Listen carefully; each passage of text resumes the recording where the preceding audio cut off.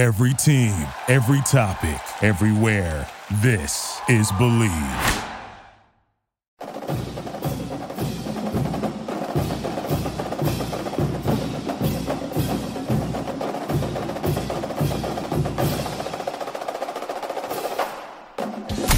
The following is a presentation of the Believe Podcast Network. It's time for the Believe in Ole Miss podcast with your host, Brad Logan, your home for Ole Miss sports. To be a part of the show, email the show at brad.logan@loganmedianetwork.com or shoot him a DM on Twitter at BradLoganCote. Download the show on Apple Podcasts, Google Play, or wherever you get your podcasts. Please subscribe, rate, and leave a review online. And now, from the vault to the pavilion to Swayze Field, it's all Ole Miss all the time. Here's your host, Brad Logan. And here we go. Thanks, everybody, for jumping on the Believe in Ole Miss podcast today. It's going to be a great one. It opened up the season pretty well for the Ole Miss Rebel football team. They start off 1-0 after a big 43-24 win over the Louisville Cardinals in Atlanta in the Chick-fil-A Kickoff Classic. Really jumped out to a big halftime lead and really never looked back. It was a game to which we saw an Ole Miss defense. Yeah, you heard that right. An Ole Miss defense that played really well. The versatile quarterback, Malik Cunningham, only finished with 191 yards, 1 touchdown, 1 interception, and ran the ball 18 times. They held him for under 100 yards, only 79 yards for Cunningham, a 4.4 yard average, and then he scored a couple of touchdowns.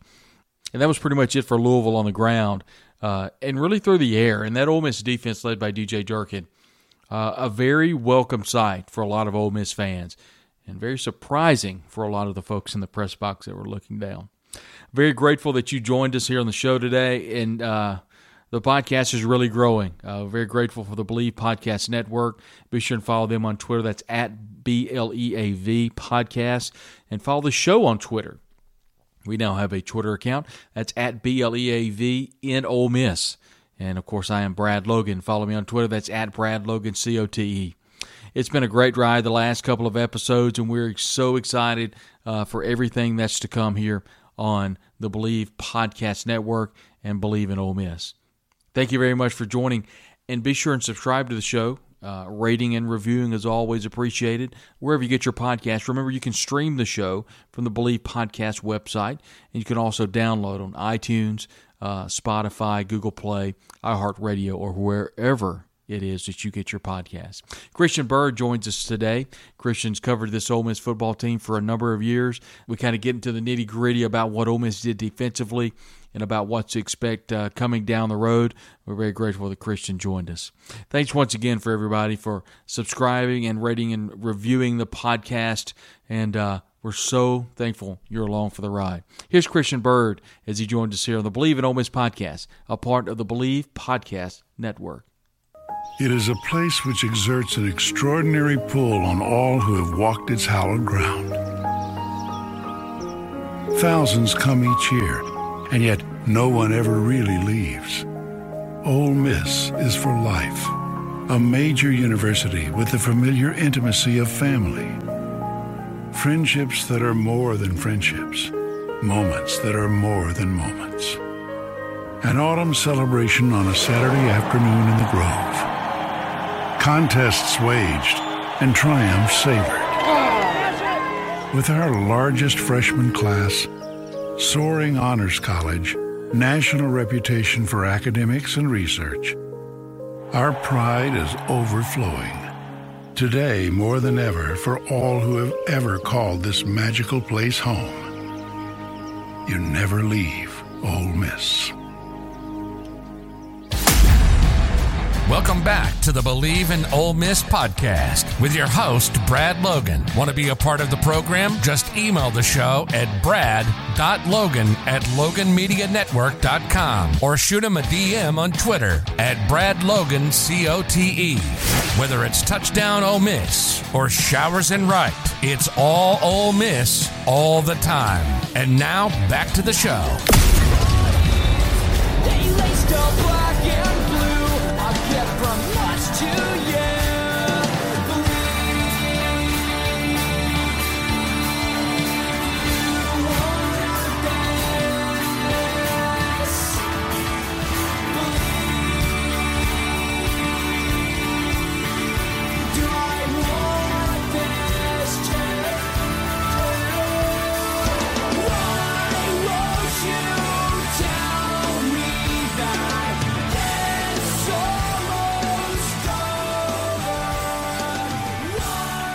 And we welcome in Christian Bird, who's followed this Ole Miss football program for a number of years, follows recruiting very closely. In fact, he joins Harry Shawford very often on Justify Your Existence, a pretty good podcast produced by the Northeast Mississippi Daily Journal. Christian, how are you, sir? I'm doing well, buddy. How are you? I'm doing well, and I think a lot of Ole Miss fans that are listening to this show are pretty happy right now, judging by what's transpired over the last couple of days in Atlanta, and then, of course, upcoming with what everybody expects an Austin Peay win. What were some things that stood out to you this past Monday night? Well, I think the obvious, right? I mean, the thing that probably surprised everybody the most was the defense. But if you really want to get down on a kind of a smaller level, I thought the energy and the speed stood out. Everybody's talking about Campbell at linebacker, and I get that. But he was able to roam free because of our nose tackle play. I mean, I thought Bivens was exceptional. Not good, exceptional. I thought he was as good from a nose perspective as I've seen for quite some time, and he ate blocks and freed up our linebackers to really roam. Because a lot of those offensive linemen for Louisville couldn't get to the second level. Thought it was the difference in us playing fast and being able to fly around the football. So Bivens was definitely 1A for me, and then the actual linebacker play was 1B for me. And I think Campbell's ability to disrupt and to tackle when he was there, but then a number of other linebackers, put in whoever you want. We tackled well and we made plays. And, when we did miss a tackle, it was usually because they made a play, and that's just going to happen some. So overall, Bivens 1A, linebackers as a group, including Campbell 1B. Those are the two big things I took away. I mean, what did you think? I mean, at the end of the day, when you watched that, what were the things that jumped off to you, right? Easily to me, and this was my next question. It'll lead into that. The play of the game, and okay. I know it was early, but to me the play of the game was the fourth down stop inside Louisville territory. Ole Miss would eventually take the ball and score, and I still and I don't know why Kale Nation was called on to kick the point after. I don't know if there was some type of suspension for Caden Costa. Maybe there was just a brain fart. I don't know. But Caden Costa would eventually come in and hit 3 field goals, 150+. But to answer your question, I think at the end of the day, the fourth down stop had people almost losing their breath in the stands. It had people in the press box were like, did that really just happen? And so that's something we haven't seen, Christian, probably since 2015, 2016. Yeah. And so I think that kind of led to DJ Durkin kind of breathing a little bit, leaning on Jacob Springer. We knew Springer was going to be a leader, but I didn't know he'd be that big of a leader. DeAndre Prince come in and made a big play with the interception late in the third quarter. But being able to have a linebacker like a Chance Campbell, and you called his name a moment ago, it's almost like he was spying Malik Cunningham, especially in the second half, or let me rephrase that, in the second quarter. And he did a great job of limiting Cunningham on the ground. Cunningham's not a great passer, but I leaned over and told Brett Norsworthy of the Ole Miss Network, I said, if Ole Miss is going to win big in this game, there are a couple of things that are going to have to happen, and we'll learn over the next 30 minutes if that happens or not. If they can get up 2 touchdowns over Louisville, they're going to force Malik Cunningham to go to the air. They did that, and obviously Ole Miss came on the winning end. I don't think this game was ever in doubt. Now, Louisville made it close. I think the Ole Miss defense was gassed. There's not a ton of depth. And when you saw a lot of starters from last year on the sideline, I think that says a lot early in the game because those starters weren't playing. Younger players were playing, and transfers were playing, and it's a better defense.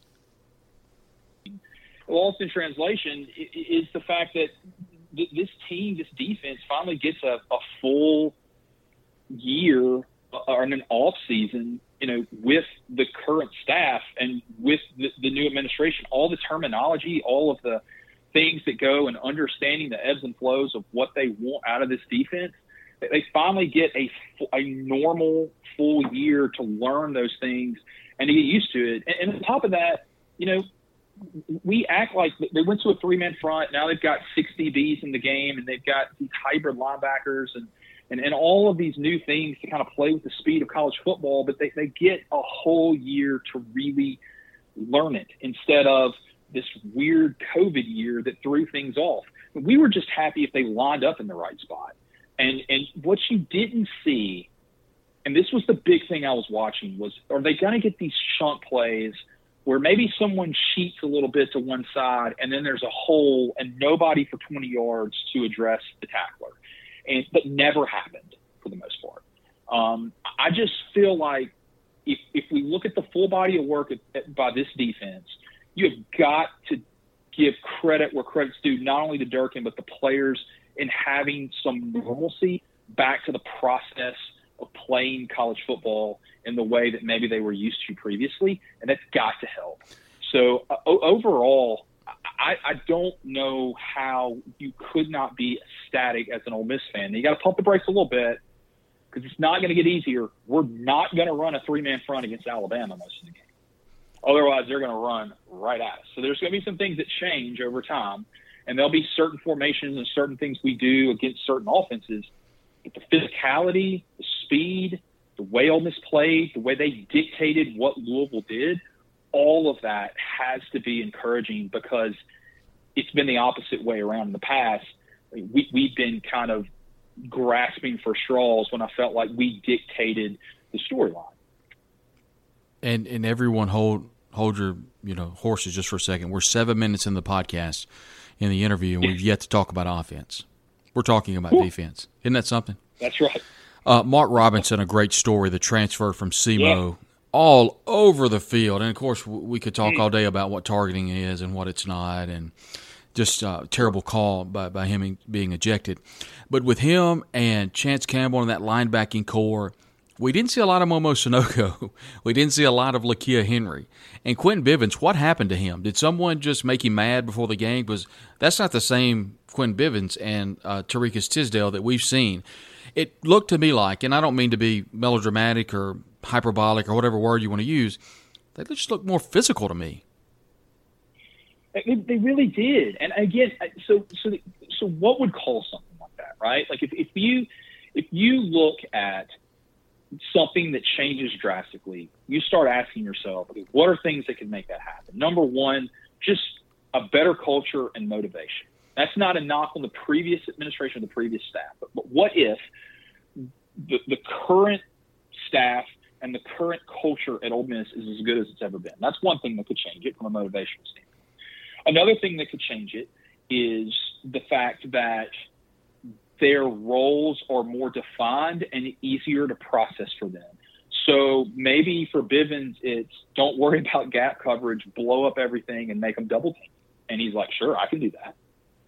Where maybe he had a little more gap containment or he had to play the lanes a little easier instead of just getting after the quarterback. Maybe it was that they knew that Cunningham wasn't going to sling it around the yard and they just let it go.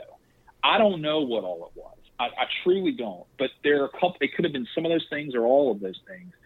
But clearly we saw a more motivated Bivens and a more motivated Tisdale. There was a 6-play span, Brad, where I don't know that I've ever seen it's been a long time.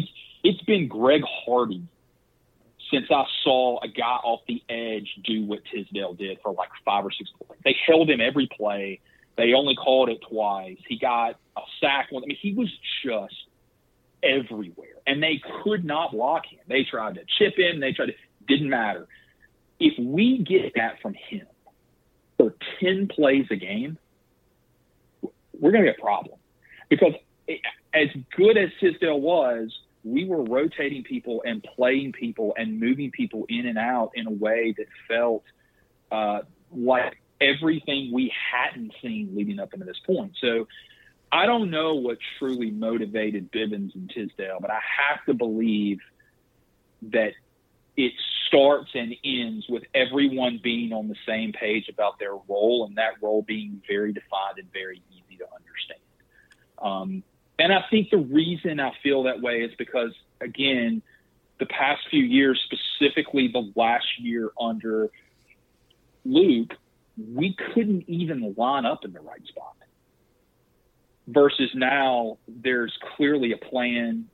it's easy to see what we're doing and we're executing it at a high level. I don't know if this happened or not, but I kind of think it did. At some point, head coach for Ole Miss, Lane Kiffin, who was off-site, at some point during fall camp, looked at DJ Durkin and said, okay, coach, you've had this defense for, a couple of years now? You've got your players in here. We've been laughed at all across the country for being the worst defense in the country. I think you probably need to take a step this year. In so many words, do you think that conversation happened? Yeah, I think it did. But I also think that Lane, even though he's made jokes, been somewhat passive-aggressive and a little snarky towards the defensive play, I think he also knew what we had pretty quickly. Yeah. I think there's been a little bit of breathing room there because you can trace a problem and you can see what was happening years before they got here. And so I feel like we had to take a step forward because we couldn't go back any further. And so we had to take a step forward. And I think that more than likely, if I know personalities on the staff the way I think I do, he didn't have to have that conversation with DJ Durkin. Durkin was aggressive enough to say, here is my plan moving forward based off what happened last year.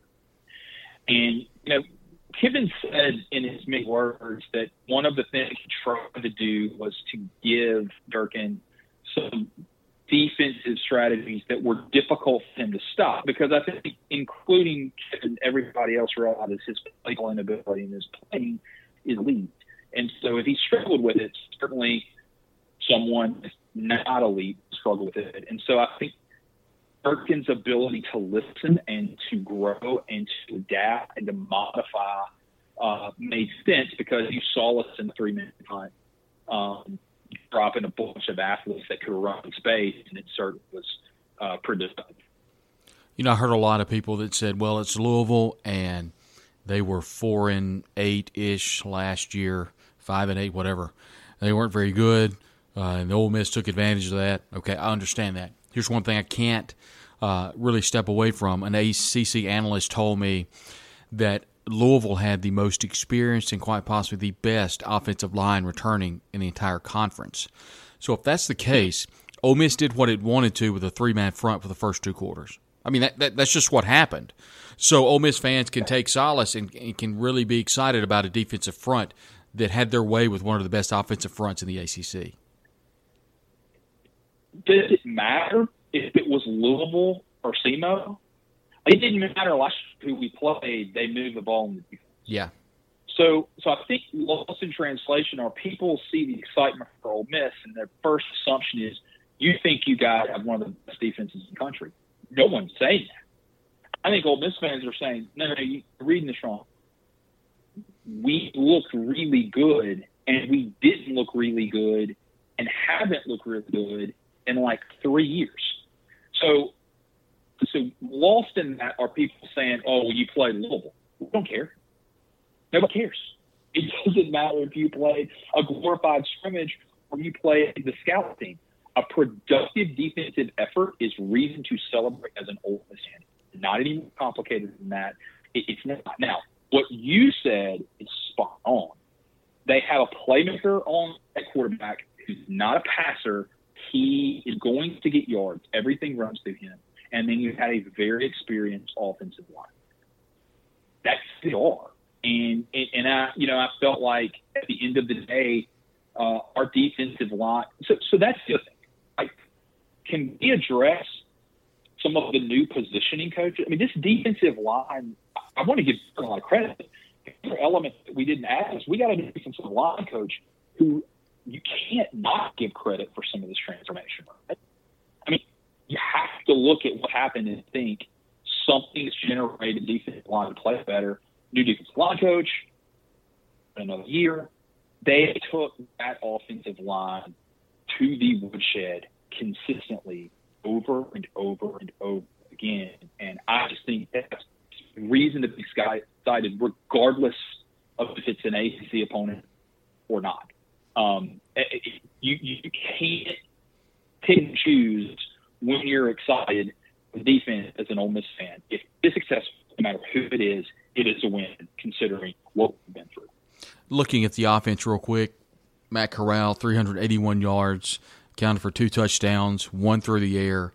I think the total number was 569 total yards of offense. A lot of that was on the ground, and a lot of it was behind Snoop Connor, who laughably is still listed as the 4th-team running back on the latest depth chart. I'm guessing they copy and pasted it because I would put him in number 1. I'd put Ely, rolling him in and out. But, honestly, if you put Connor in the second half, he's fresh. You get him against a pretty beat-down defense, and I think that's why a lot of the reasons he did so well. At the end of the day, I think there's a lot of improvement for this Ole Miss offense. They were 7 of 8 from the red zone. They were going to be 8 of 8, and they took a knee in the end zone to end the game. So the red zone woes of Phil Longo are no longer here. I do think there's some improvement because they kind of bogged down a little bit. Now that you got a field goal kicker, you can actually do some things in the red zone.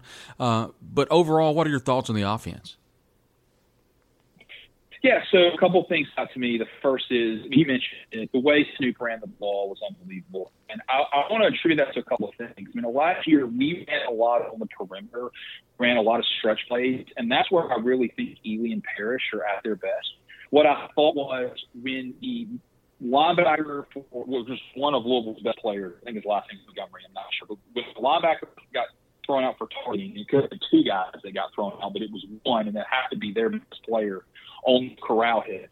When he went out, if you go back and look, they pan to Levy in the press box, and he's giddy. He knows. Attacking us on the perimeter with speed, now we're going right up the hill. And it was like somebody flipped the switch. Snoop comes in, and we start running through the guard gap, through the center, and just going after that reserve over and over again, and they could not stop us running between the tackles. It was hard to watch in a good way. And just tell them there. One of the things Levy's known for is some people say, and I haven't confirmed this, but I've talked to a lot of people, that he's the guy who knows every single personnel defensively for any of the teams that Ole Miss is playing. And if someone goes down, like the South Carolina injury last year, where they went right to Elijah Moore with the big play. South Carolina safety comes out and bringing us up. He immediately knew who he was and what his weakness was. That went right after him. He's known for that. He's seen every play, every guy on an opposing defense has made, their first, second thing, or third string, and he has notes about it. So he immediately attacked that linebacker deficiency for Louisville went out. We were able to run between, good guard and the center productively with Snoop. And once you get Snoop going, pack a punch. And they stayed with hot hand. I thought that was exceptional. The second thing is, as good as Drummond was, the reality of it is, the best-looking wide receiver from an explosive standpoint was Mingo. Drummond got open. He's got the best hands on the team. He was exceptional. I got giddy. When Mingo caught the ball, his explosion, his first 20 yards was absurd. He's going to have a 200-yard game. I don't know when it giddy against all speed. It may be Alabama. I don't know. But I haven't seen that Mingo yet since high school, and I am really excited about it because he is healthy. That ankle sprain's on. He exploded multiple times on just spot passes that look very A.J. Brownish. It's really exciting. I think he's going to be really, really good. So Drummond was great. I expected that from him. Mingo showed flashes of, oh, my goodness, it's that second year we've been betting on. And I just felt like the offense, you could pick your poison in terms of what you want to do. I know Corral's going to run. I really need him to get down because it's one play away from catastrophe. I just don't think we're going to get that because I think very much like Kirk Herbstreit said, that's who he is. He's a competitor. He's top 8. He's going to run for 7. So at the end of the day, to answer your question, I'm kind of sure to take it from an offensive standpoint, for the ability to run and our coaching to recognize there was a deficiency after someone was ejected. And Mingo's explosiveness, even though he didn't have the most yards, and our ability to find all these different people and pieces to get involved. Good luck trying to single somebody out and expecting for us to keep going to the same place over and over. We're just not going to do it. This feels like a perfect storm in so many ways for this Ole Miss football team. With the way things came together against Louisville in the big win, 43-24 over, we'll see how good Louisville is. I'm not quite sure how they'll fare in the ACC.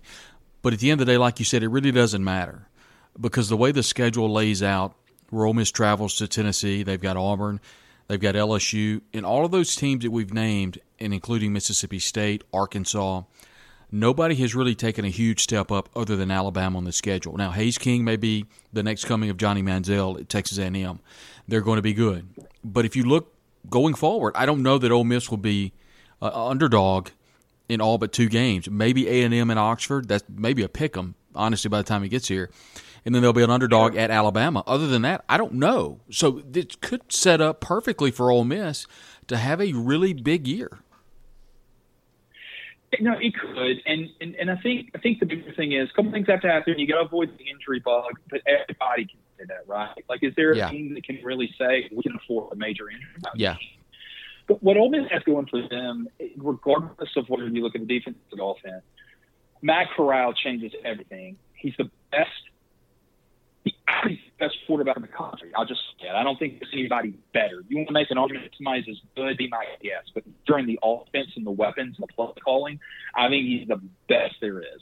And so he is going to put so much pressure on teams to be one-dimensional. If that offense continues to roll and he continues to make good decisions, it is going to be a problem for teams because for the first time in a long time, if you just try to run, I think this defense is good enough to stop you as long as you're not Alabama or Georgia or someone that has superior talent.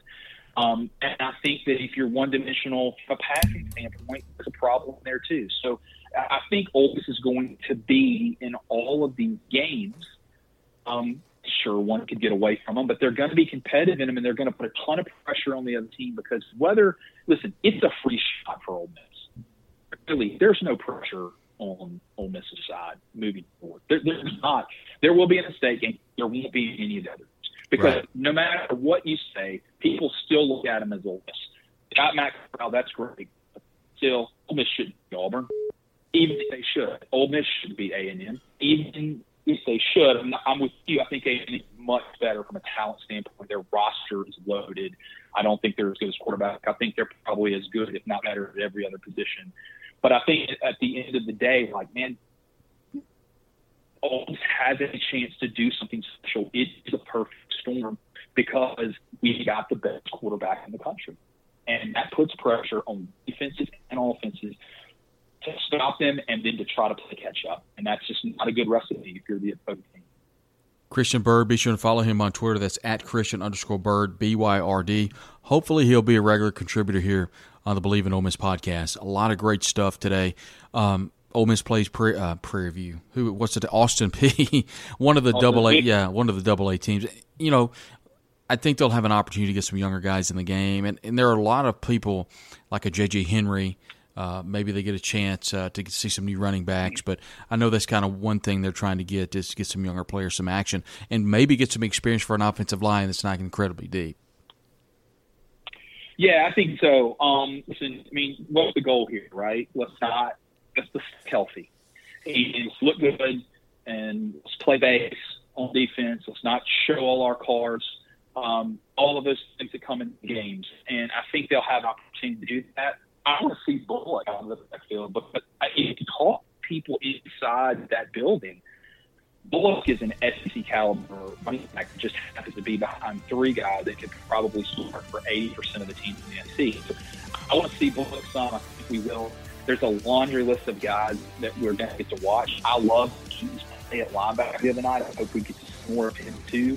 I just think there's going to be a chance for us to look at some of this talent that we've been waiting to develop and to see some success here. So it'll be a fun game for that reason. Probably won't be fun if you're anybody else in the country just flip for the channel. But I think for Ole Miss fans, we get to finally see maybe things come to fruition. That'll be a good thing.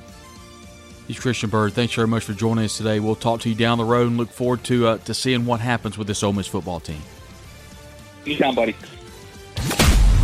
You've been listening to the Believe in Ole Miss podcast with your host, Brad Logan. Download the show on Apple Podcasts, Google Play, or wherever you get your podcasts. Please subscribe, rate, and leave a review online. Be sure and check us out on Twitter at BradLoganCote and at Believe Podcasts, as well as Facebook, Brad Logan Media.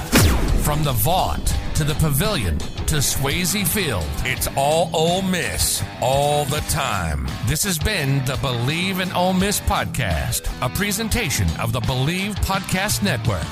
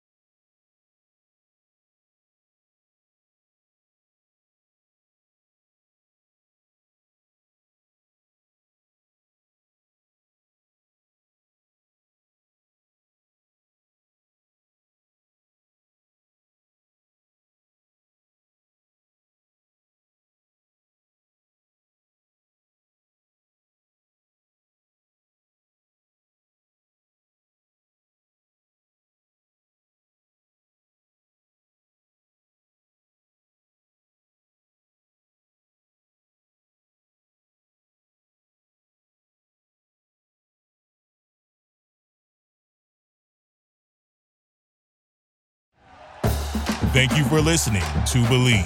You can show support to your host by subscribing to the show and giving us a 5-star rating on your preferred platform. Check us out at Believe.com and search for BLEAV on YouTube.